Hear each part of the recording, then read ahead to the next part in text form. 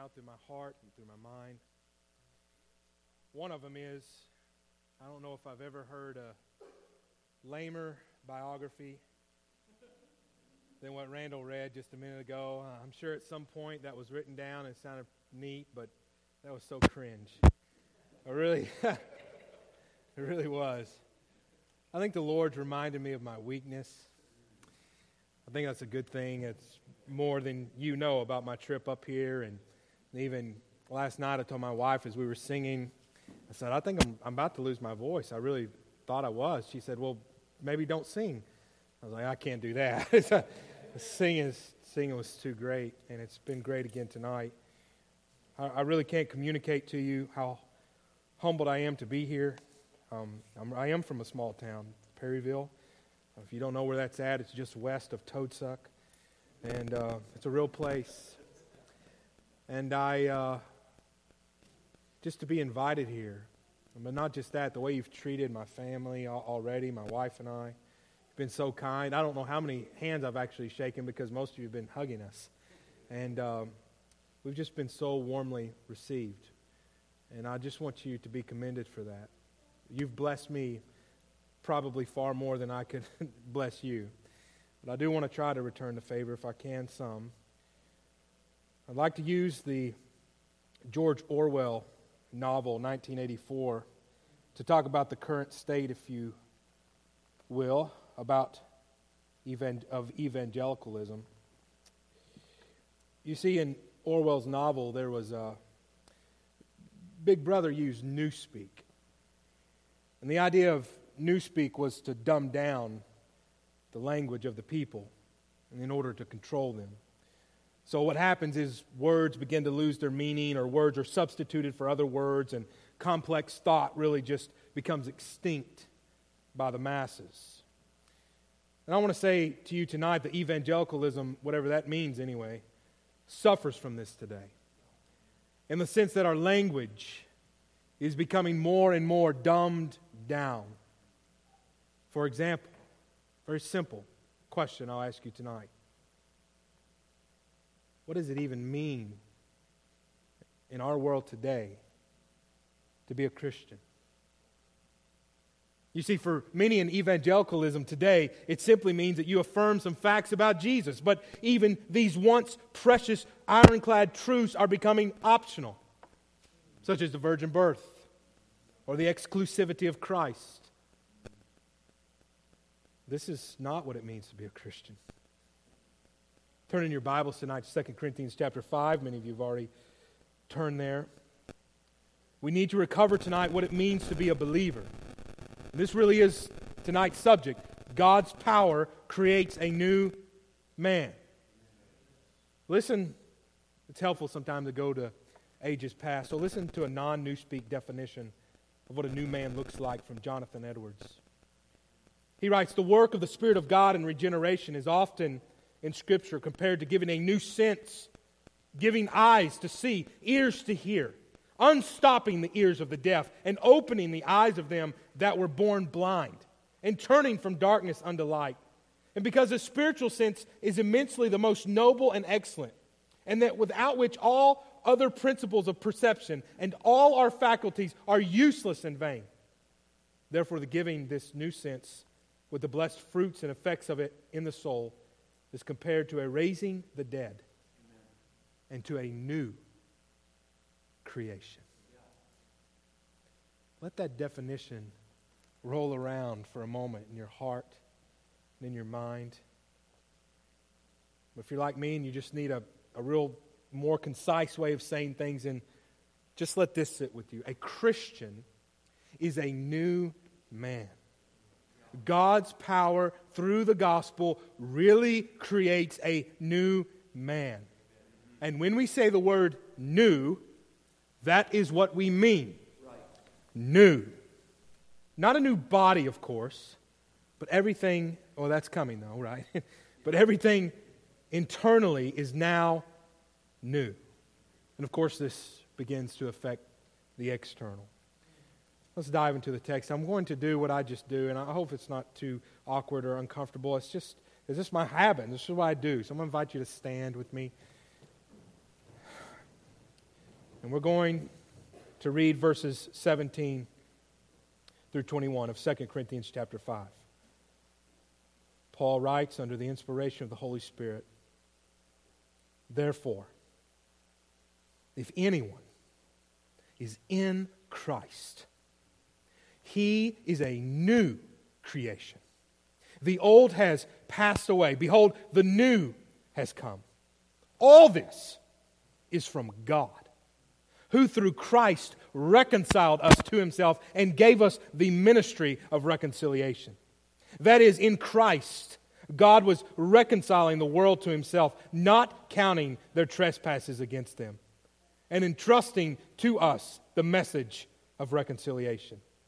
Therefore, we are ambassadors for Christ, God making his appeal through us. We implore you on behalf of Christ, be reconciled to God. For our sake, he made him to be sin, who knew no sin, so that in him we might become the righteousness of God." Let's pray. Father, we're unworthy to sit under this text tonight. Oh, but your grace. Lord, would the Spirit of God be in this place? You know, even greater than these people, even greater than I know myself, how weak I am. Oh, but would you just be pleased to use me tonight? If ever I could preach the glories of Christ, let it be tonight. And let us rejoice in this great text. And let us see the power of the gospel. Lord, there are some of us in here tonight who need to be encouraged in the gospel, and we need to be reminded what it means to just live new. There are others perhaps here who've wandered in for a variety of reasons. Maybe they've been a member even for a while, but they're not a new person. Tonight, would the gospel break their heart open? And would you draw them to Christ? Make them new. And we pray it all in the name of our King. Amen. You may be seated.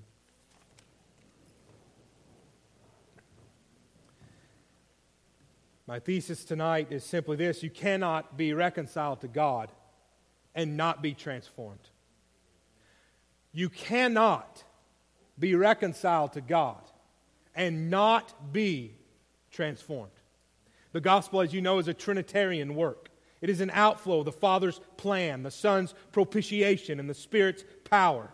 And through the gospel, sinners are reconciled to God. And you cannot be reconciled to God and not be transformed.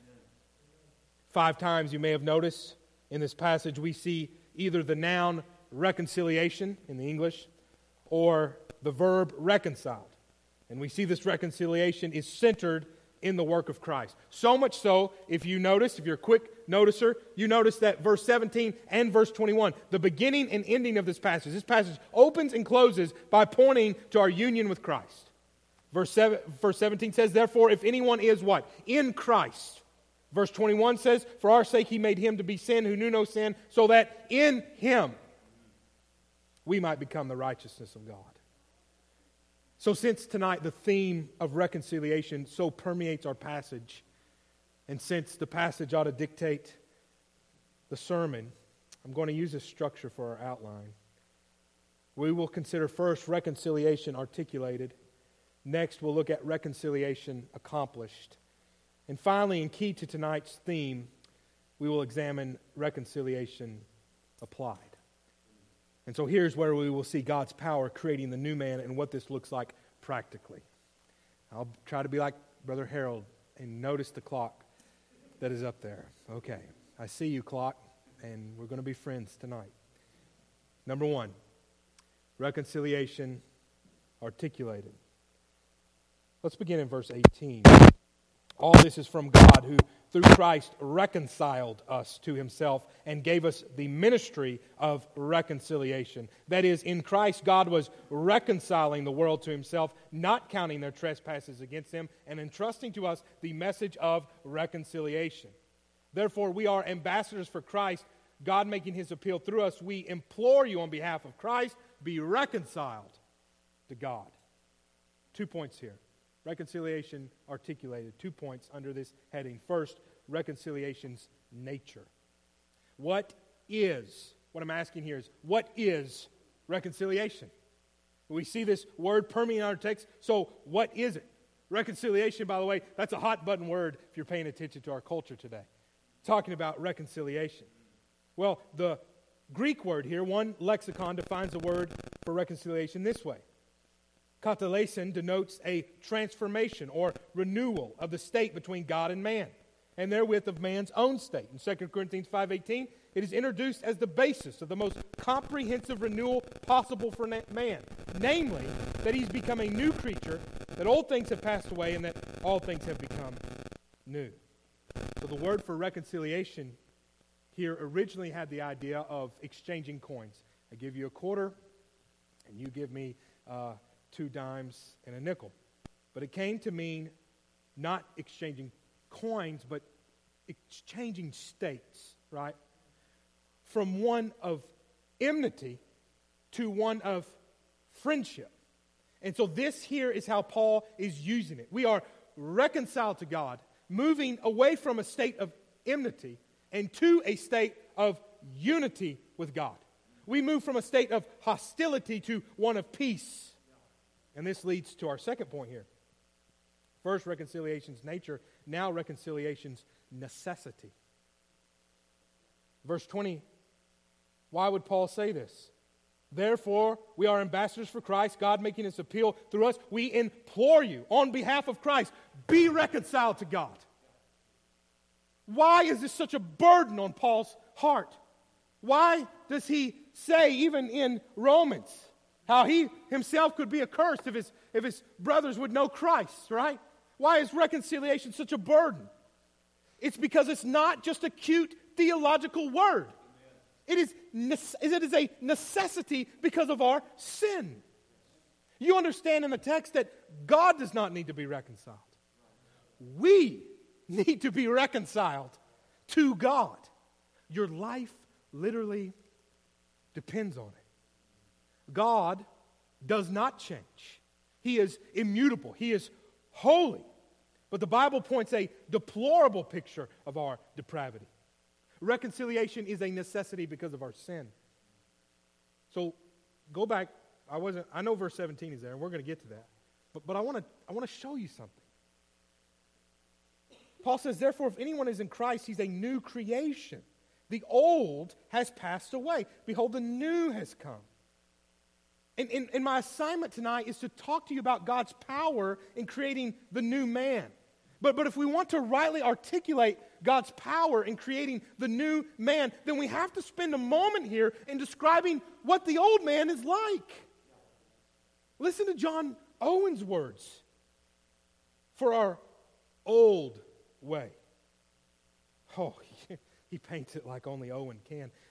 Sin, in respect of the creature, is folly, madness, fury, blindness, hardness, darkness, stupor, giddiness, torpor, turpitude, uncleanness, nastiness, a stain, a spot, an apostasy, degeneracy, a wandering from the mark, a turning aside from the right path, a disease, a languor, a destruction, death.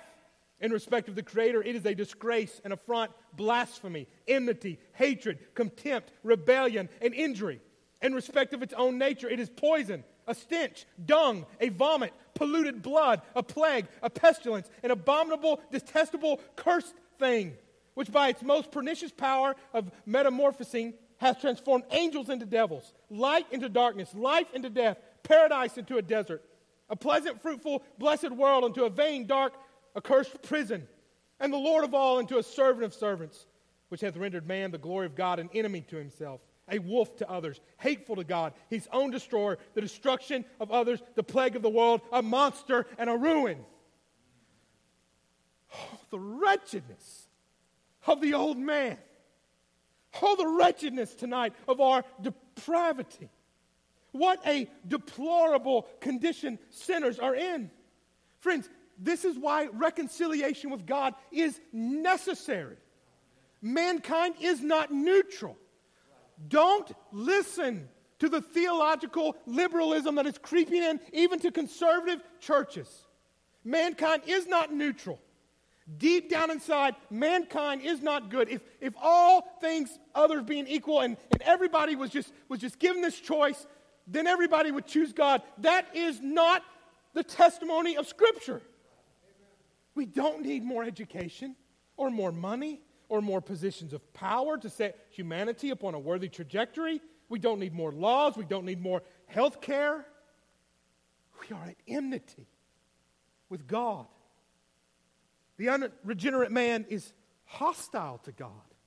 He does not submit to God's law. He doesn't want to. Indeed, he cannot. Those who are in the flesh cannot please God. Apart from God's grace, we hate God. We plow forward in the old way, in our state of sin and misery. We do not desire reconciliation with God. I've been with Brother Randall. Y'all know Randall well enough. You can't be with Brother Randall well enough long before he's sharing the gospel with somebody, right? And in just a short time I've known Brother Randall, I've seen him share the gospel so many times, and 99% of the time that I've seen it, really probably 100% of the time, I've seen him share the gospel. It's just like, man, stop. Just, it's ignored. They don't care. They're not seeking reconciliation. In fact, if we could, we'd eliminate God altogether. We'd banish him from our lives, and we would live in complete autonomy. Welcome to America 2022. Right? Husbands don't want to be husbands. Wives don't want to be wives. Employees feel entitled to be employers. Men want to be women. Women want to be men. And no one even knows what a woman is. Children disobey their parents. We are redefining everything, and all of this flows out of our unrestrained rebellion. Listen, our society is literally losing its mind because of our rejection of God. And all of this is important to note before we talk about God's power in creating a new man. Now, our text makes it explicit that mankind doesn't seek reconciliation, but that God has initiated this anyway by his grace through Christ. And that leads to our next point here. So first, reconciliation articulated. Secondly, reconciliation accomplished. And so now we're going to go to verse 21. Paul says, for our sake, as we already sang this tonight, for our sake he made him to be sin who knew no sin, so that in him we might become the righteousness of God. I suppose that we could spend weeks on this verse. I suppose if I were going to preach this verse, I might begin studying and I might say, we're going to spend a 45-week series on 2 Corinthians 5, verse 21. Perhaps in eternity, the first 10 million years are just going to be glorying in 2 Corinthians 5:21. For our sake he made him to be sin who knew no sin, so that in him we might become the righteousness of God. But we don't have that time tonight. Here are the basics. For our sake. Follow along with me in your text. For our sake. That is, for those who are reconciled to God. For our sake. He made him. That is, the Father made Christ to be sin who knew no sin. Now, it's very important that we understand what's going on here. And lots have been written about this. But this phrase is important because I want to make the point that sin is used twice here. And it's my argument to you tonight that it's used the exact same way both times. Because some commentators want to say that Christ being made sin means that he is a sin offering. So the text would read something like this. For our sake, he made him to be a sin offering. Now, that's a butchering of this text, but certainly that's true, right? Christ is a sin offering, certainly. Amen, right? We need his offering for sin, which is his body, right? Like Christ did not offer the blood of bulls and goats, but he offered his own body. Praise God that Christ is a sin offering. But this text does not mean that Christ is merely a sin offering. Because if it did, then how is sin used in the second way? Let me just read it. For our sake he made him to be a sin offering who knew no sin offering. Well, that's just dumb, even for an Arkansan. That makes no sense, right? That makes no sense. And Paul is using this word in the same way in both senses. The text is saying that Jesus knew no sin, that he is the the spotless Lamb of God. Because just think about this for a second. He knew no disobedience. He was obedient to the point of death, even death on a cross. He had no sins of omission. He had no sins of commission. He had no stench, no rebellion, no darkness, no blindness, no death. There was no guilt in this man. I believe that when Pilate says that's the way our Lord is using it all the more. The Holy Spirit's using it all the more to remind us Pilate doesn't even know the fullness of what he's saying. I find no guilt in this man. Right. There was no guilt in this man. No depravity, no wretchedness. No transgression of the law in any conceivable way. In no way whatsoever. He never looked upon a woman with lust. He never harbored unrighteous anger in his heart toward his neighbor. He obeyed God in every way. He never lied. He never stole. He never cheated. He never envied. All that Adam failed to do, he did. All that Israel failed to do, he did. All that you and I have failed to do, he did. Behold the man. Impeccable. Flawless. Guiltless. Blameless. The fairest of 10,000 to my soul. Look here at God with us, Jesus, Messiah, before us with no shame or sin or rebellion. He knew no sin. But what does the text say?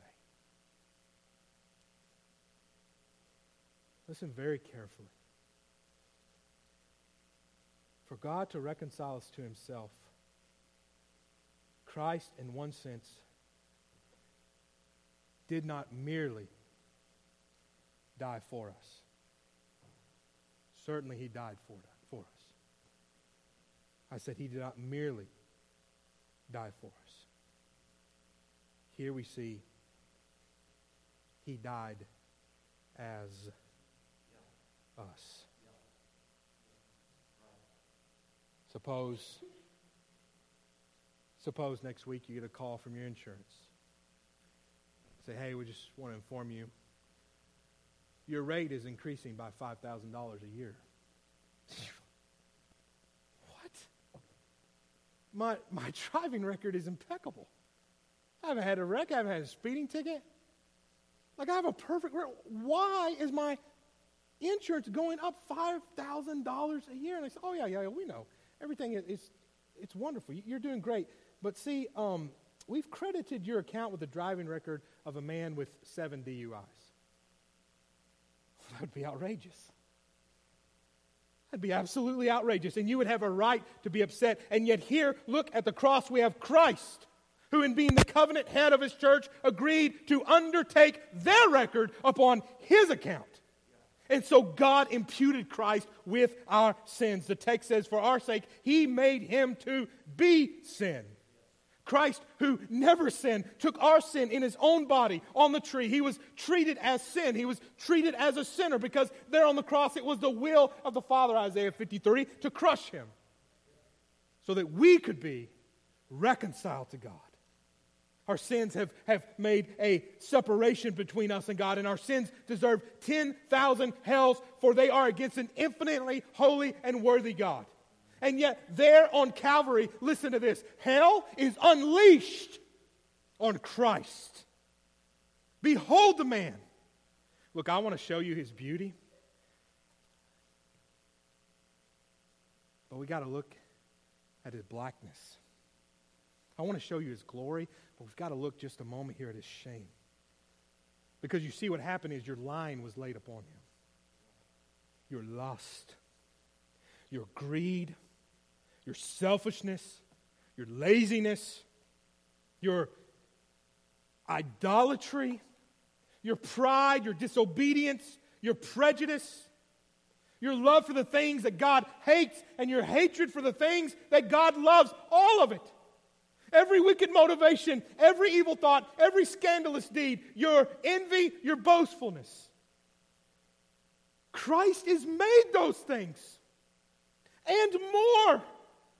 And he suffers in our stead. He's treated as a homosexual and a pedophile and a murderer. He never did those things, not even anywhere close to those things. He was fully righteous and perfect, obeyed God's law in every way, and yet the text says that he was made sin. And he suffers for us. And he suffers as us. And all the powers of the enemy, and all the lawless men of his time, they mock our substitute. You are pitiful. You can't even save yourself. Satan has more power. Rome has more power. Pilate has more power. The Pharisees, Sadducees have more power. What a weak, pathetic, laughable sight you are. Hanging, naked, beaten, battered on a Roman cross. But friends, God was doing something here of unspeakable power. For our sake, he made him to be sin who knew no sin. What is happening here? So that in him we might become the righteousness of God. God was doing something there of immense value and worth and unspeakable and infinite power. Here is the great exchange. Christ is made sin for us. That is, by faith alone, we are imputed with his righteousness. Christ is our propitiation, our wrath-satisfying sacrifice, and he dies on Calvary and is buried. But what happens? He raises again on the third day. And all who look upon him in faith will be saved by this glorious transaction alone. My account of sin, my wretchedness, was moved to Christ so that his account of righteousness can be legally credited to me. We could spend so much time on that. We're not. We've got to move to our third point, because here's the main point of tonight. Reconciliation articulated, reconciliation accomplished. And then if you know John Murray, I've borrowed some of his wording here, but reconciliation applied. Now, let's go to verse 17. Therefore, if anyone is in Christ, he's a new creation. The old has passed away. Behold, the new has come. Let me ask you tonight, what happens then when this display of the power of God in atoning for our sins in Christ on Calvary, and the power of God and the resurrection of Christ from the grave, what happens then when this power is applied to our soul? Well, it'd be like asking you, what would happen to your body if you were standing on the tracks and a 100-mile-per-hour, 80-ton Amtrak train hit you? You would be rearranged. And listen, friends, the power of God in the gospel has an even greater impact on your soul. We know from Paul's arguments in 2 Corinthians chapter 3 that it is the Holy Spirit who transforms us into the image of Christ. He does this by applying the work of Christ to our souls. The great power displayed on Calvary and in Christ's resurrection now comes home to the human soul, where we see his power creates a new man. All the mockery and all the weakness. And now we see that Jesus has been vindicated in his resurrection, and we see what was happening there was not weakness, but power. And in the resurrection we see power. And so the Father has power, and the Son has power. Who are we to say tonight that the Holy Spirit doesn't have power? And he applies this. When the work of Christ is applied to our souls, we're reconciled to God. We're united to Christ, and we are in Christ, and he is in us. And so I want to highlight 5 realities. Don't let that scare you. 5. And I was like, what? Been going a while, but 5 realities we experience when reconciliation is applied to us from God. First, we are part of a reorganization. Now, the language here is important, and I'm not going to make a huge point here. I'm just going to be very brief on this point, but I do actually think this is part of the text. And so I want us to pay attention. You might not have noticed this one. So therefore, if anyone is in Christ, he is a new creation. Why does Paul use that word, creation? Okay, I think it's because I'm going to use the word reorganization. What I'm trying to hit on here is that Jesus says in Revelation 21:5 that he's making all things new. And so listen very carefully. In Christ, the whole universe is going to be made new. And part of that has ushered in now. You're tasting that now. You're not just waiting on that to come, although we're waiting on it to come in its fullness, but you're tasting that in part right now. When sinners are reconciled to God and they're made new by His grace. And all this is God's power in the gospel. So one reality to see here is we're part of a reorganization that is happening. Okay, but how this comes to us personally, that's kind of the cosmic scope, if you will. But now we're going to get personal on the rest of these. This has already been preached on, regeneration, but that's second. How it comes to us personally, secondly, is by regeneration. Paul says, if anyone is in Christ, he is a new creation. The old has passed away. Behold, the new has come.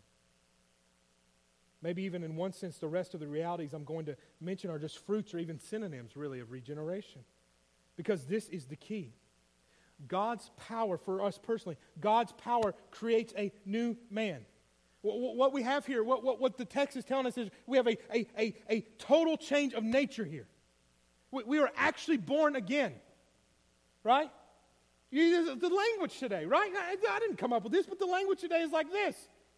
I was born that way. Right. You need to be born again. That's what the Bible says, right? That is what's going on here. The old is passing away. The new has come. In our regeneration, we've given new affections, new attitudes. And we now act in accordance with these things. Consider there, look at the text.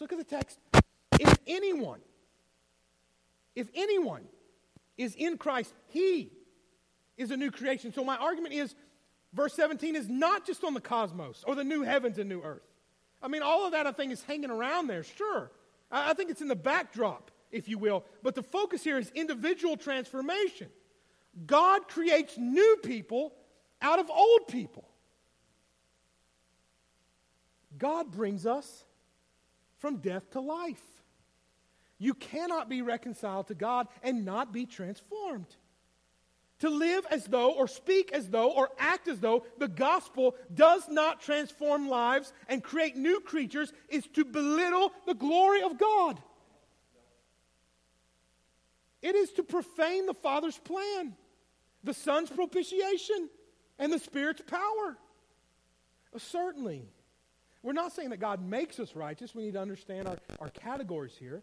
We are declared righteous when we trust Christ by grace through faith, but we are saying that being born again is so radical that the text actually calls us a new creation. I'm not coming up with that. Randall didn't come with that. Not even Paul came up with that in and of himself. This is God's word. If anyone is in Christ, he is a new creation. In my hometown, there's a restaurant. I know there's 12 people, but there's a restaurant. Recently, that underwent a name change. But in reality, it's the same food, right? You didn't pull one over on me. Same food, new name. Okay, that's not regeneration. Regeneration is going from fast food to a steakhouse. It's a new name, new food, new menu, new hours, new staff. It's all new. The old is gone. The new has come. Look at verse 18. All this is from God. We are passive in our regeneration. It's monergistic. We do not decide we want to be made new. God makes us new by His sovereign grace. You were born again not by your pick, but by God's power. And immediately you look to Christ in faith, and His reconciliatory work was applied to you. You were washed in the blood. You were forgiven. You are a new man with a new way of thinking, new desires, new goals, and a new way of holy living. Thirdly, reorganization, regeneration. Thirdly, restoration. If if anyone is in Christ, he's a new creation. The old has passed away. Behold, the new has come. Restoration. Listen, God creates a new man by restoring us to a right relationship with him. Some commentators believe that Paul is drawing on Isaiah here, where God says things like in Isaiah 43:18 and 19, remember not the former things, nor consider the things of old. Behold, I am doing a new thing. Okay, so God is restoring us. But listen, not back to Sinai. It's not anyone who is in Moses is a new creation. Right? We're not even being restored back to the garden. It's not anyone who is in Adam is a new creation. Rather, if anyone is in Christ, he is a new creation. God is restoring us back to his original plan and intention for man. That is, that we would walk with him in righteousness and holiness and harmony. That we would glorify him and enjoy him forever. This is accomplished in Christ, and God's power takes the wretched, sin-stained man and places him now cleansed in Christ. So that all Christ did is though as we did it.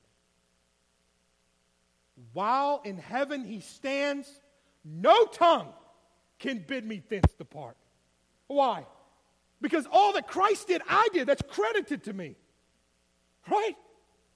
This is where I'm taken back. I'm restored. And all Christ paid is applied to my account. And we have eternal life. Reorganization, regeneration, restoration. Fourthly, this is a fun one, reorientation. Therefore, if anyone is in Christ, he is a new creation. The old has passed away. Behold, the new has come. Orientation. That is a fun word today, isn't it? No, really, it's used in all sorts of rebellious ways. It's a despicable word in some ways, isn't it? But can I just say this? The old creation is oriented towards sin in more ways than I can enumerate here. The old way is oriented towards sin and death and hell and sin and misery. But in Christ we are reoriented to godliness. Look at what the text says as though if you were going to miss it, right? Look at that little word sometimes. Idu. Behold, right? Behold, just in case you're going to miss it. But Paul's like, don't miss this. Therefore, if anyone's in Christ, he's a new creation. The old has passed away. Behold, the new has come. Look at it. See it. The old was oriented toward all manner of lawlessness, but now the new has come, and you're reoriented to godliness. You follow Jesus because that's what you want to do now, because you've been given a new heart. Little kids, man,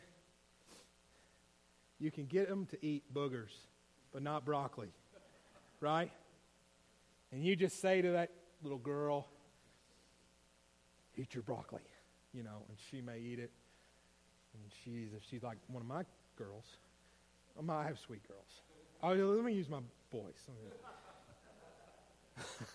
Like one of my boys, I'll eat it. Like this is all this dramatic, and maybe they get half a broccoli down. Here's a new parenting strategy. Try this next time you're going to just tell them to love it. Like, hey, love it. Just love the broccoli now. Well, what's that going to do? Nothing. They can't magically just love something that they hate. Okay, that is a picture. You never knew that boogers and broccoli were going to be a picture of regeneration. That's a picture of regeneration. We're not being force-fed these things, but now the law is written on our hearts. And it's what we want to do, right? We love it. Give me more broccoli. Away with the boogers, right? I want the vegetables. I want to do what God wants me. I want to do. I want to please Christ. Because he's changed me. Remember 1 Corinthians 6:11? The new has come. Remember 1 Corinthians 6:11? I'm so tired of the capitulation on LGBTQ. Hey, if you're in here tonight and you are unregenerate and you struggle with homosexuality, I got good news for you. The gospel's big enough for you. You understand that? don't forget to preach it. The gospel's big enough for every sinner. But when the gospel hits us, this is what the Bible says, and such were some of you. But you were washed, you were sanctified, you were justified in the name of our Lord Jesus Christ and by the Spirit of our God. Christians are now repenters. Christians live a life of repentance, turning from sin. God's decisive dealings with sin on Calvary have both a legal and practical function when applied to the soul by the Holy Spirit. Legally, we are declared righteous by faith alone. We're crucified with Christ. And now practically, we no longer live, but Christ lives in us. And the life that we now live in the flesh, we live by faith in the Son of God who loved us and gave himself for us. We are a new creation, and this means we are now reoriented to godliness. Consider just for a moment God's great power here. In creation, God spoke into nothingness and brought forth light. That was the first creation, right? But in the new creation of the sinner, God doesn't speak into nothingness. He speaks into active rebellion. He speaks into a vile and depraved heart, resisting his kindness. And God takes these rebellious, vile, depraved hearts, and he doesn't move them from rebellion to neutrality. No, his great power moves rebellious hearts from a life to sin to a reorientation to godliness. The new is really coming. Do you know why evangelicalism seems so weak and anemic today? Why Beth Moore is able to make millions of dollars with her teaching? Why the Southern Baptist Convention is just spiraling downward? There's a very simple answer. Many who claim to be born again have never been made new by the power of God. Just briefly, maybe I could make it more personal for you. I'm not talking about struggling with sin. Like, preacher, I struggle with sin. What do I do? Good, it probably means you're a Christian. Because Christians fight sin, right? All Christians struggle with sin and fight sin. But do you know why some in here tonight outwardly put on a facade of righteousness, but inwardly worship the idols of this world? Why you secretly commit sins that maybe no one else knows about? Why your plans and your dreams and your goals are in line with the kingdom of this world and not Christ? It's because our language has become so meaningless that we think being a Christian is just affirming the right answers about Jesus with no experience of God's transforming power. Perhaps there are some in here who think, well, I vote the right way and I can answer all the Sunday school questions. I must be a Christian. If you have the appearance of godliness but deny its power, you are not a new creation. And if you are not a new creation, you are not in Christ and remain a child of wrath like the rest of mankind. Okay, fifth. I thought me and the clock were friends. We're not friends. Okay, fifth, redirection. Reorganization, regeneration, restoration, reorientation. Finally, we experience God's power in redirection. Therefore, if anyone is in Christ, he's a new creation. The old has passed away. Behold, the new has come. We walk in newness of life. Again, we live a life of repentance. Brothers and sisters, Christians now live in, through, for, and to the glory of Christ. We've turned from our old way, and we keep turning from our old way daily. Now, the Greek word for old in our text is archaia. It's where we get the word archaic. Now, I'm not trying to read this back into the text, but I have an interesting observation here as I thought about this. I'm a millennial. And basically, people in Gen X and millennials and Gen Z, how they respond when true Christians want to bring Christianity to bear in society and walk in newness of life, they say things like, that's archaic. Well, not really, because they don't know those big words, but you know what I'm saying. That's archaic. Don't talk about moral living. That's old-fashioned. Marriage is honored, homes well ordered, Sundays cherished, Bibles read, the triune God prayed to in public, Christ proclaimed, displaying the Ten Commandments. Dude, all that stuff is archaic. Get with the times. Get on the right side of history. Get with the 21st century. My response? Well, no, actually. You see, you know what's really, literally archaic? Living like a pagan. That's the old way. That is the archaic way. That is the way that for the Christian has passed away. The new has come. You cannot get more archaic than living mired in sin.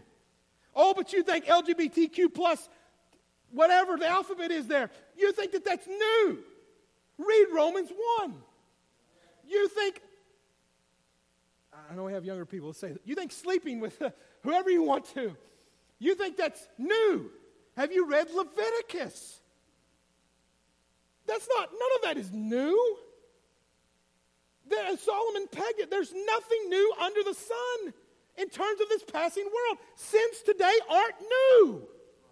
They're just recycled. That is the old way. That's the archaic way. But by God's power, the new has come. Christians are redirected to now walk this new way, to live for the glory of the Lord, to hunger and thirst for righteousness. We follow Jesus. We love the local church. We love the Word of God. We love to tell the good news. We love to learn and study and grow in the knowledge of God. We bear the fruit of the Holy Spirit. And all this is from God. Christian values are not archaic. Paganism is. And we live in a time period of neo-paganism. And you are surrounded by neo-pagans. Watch the junk that's coming out of Disney. Some of you need to cancel some things in your life. Ours is not the old way, theirs is. Ours is the new. Behold, the new has come in Christ. By God's power, our new life touches everything. We are bound for glory, and our journey there is marked by faith and repentance. We trust the promises of God, and we live now a life of repentance. We're not perfected yet. That's coming. Praise God, that's coming.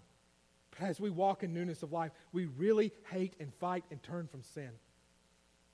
This means we don't let the neo-pagan society define stuff for us. We don't let the neo-pagan society tell us what a wife should be like, or a husband should be like, or what a man or a woman or child should be like. That's an archaic way of thinking. You think that swimmer at the Penn University or whatever, who's a man, but he's breaking all these records now, saying he's one, that's not new, that's old, that's archaic. That's sin. But we are new. We walk in newness of life because the power of God has created a new man. Therefore, if anyone is in Christ, he's a new creation. The old has passed away. Behold, the new has come. Okay, I do have one more thing. I blame y'all. You've been so encouraging that I've just kept preaching. Okay, but I do have a very short, pointed bonus point here. Because I've talked to you about reconciliation articulated, reconciliation accomplished, and reconciliation applied. But I just can't preach this text without this last little point that I'm going to add here. And you need to understand that I'm coming here from Arkansas, and 95% of you, I don't know. But I have to do this last point, and I want to do this last point. And that is reconciliation offered. Look at verse 20. Therefore, we are ambassadors for Christ, God making his appeal through us.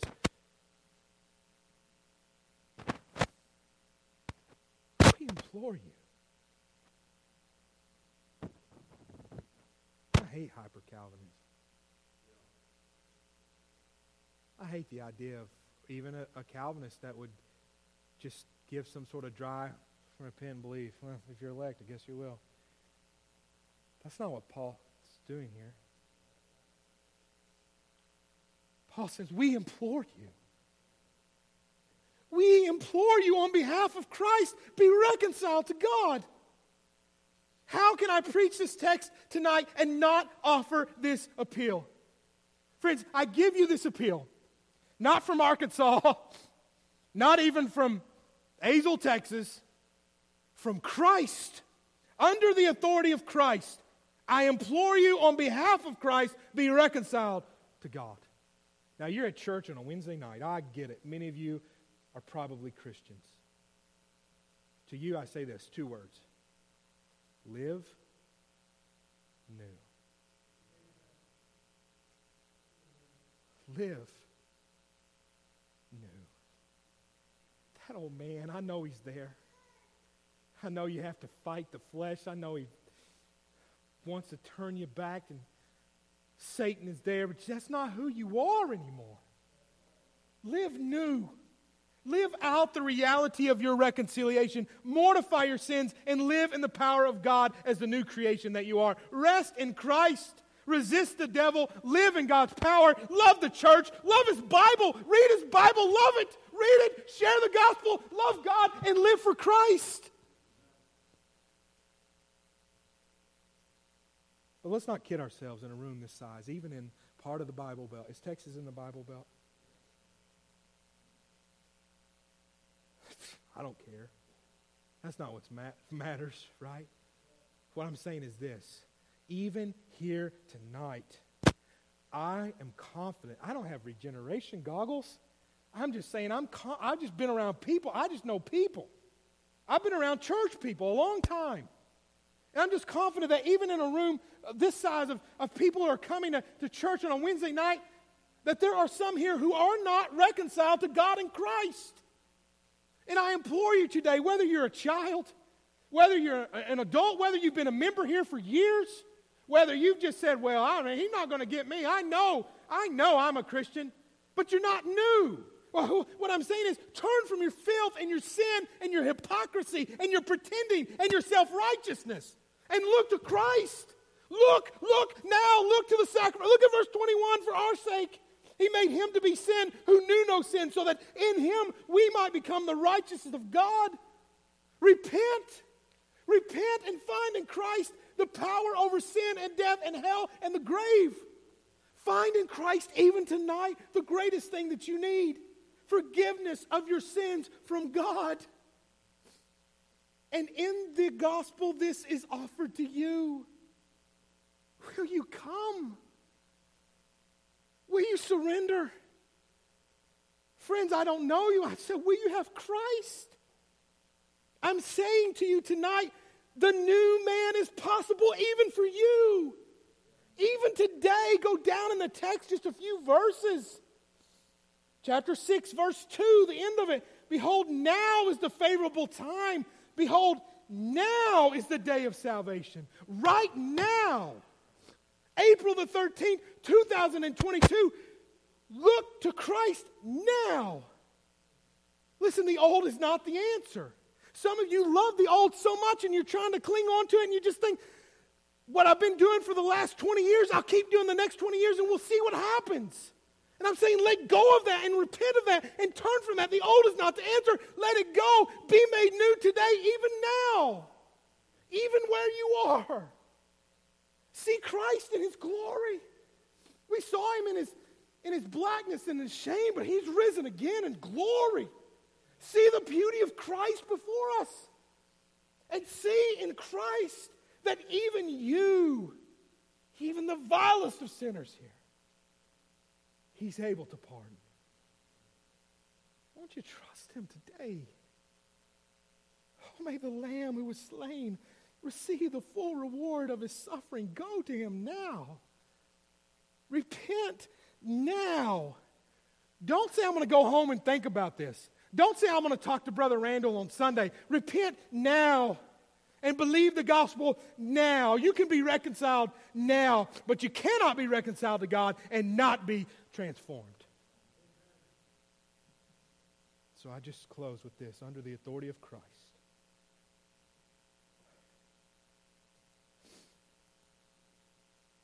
I'm offering you a reconciliation that is already accomplished.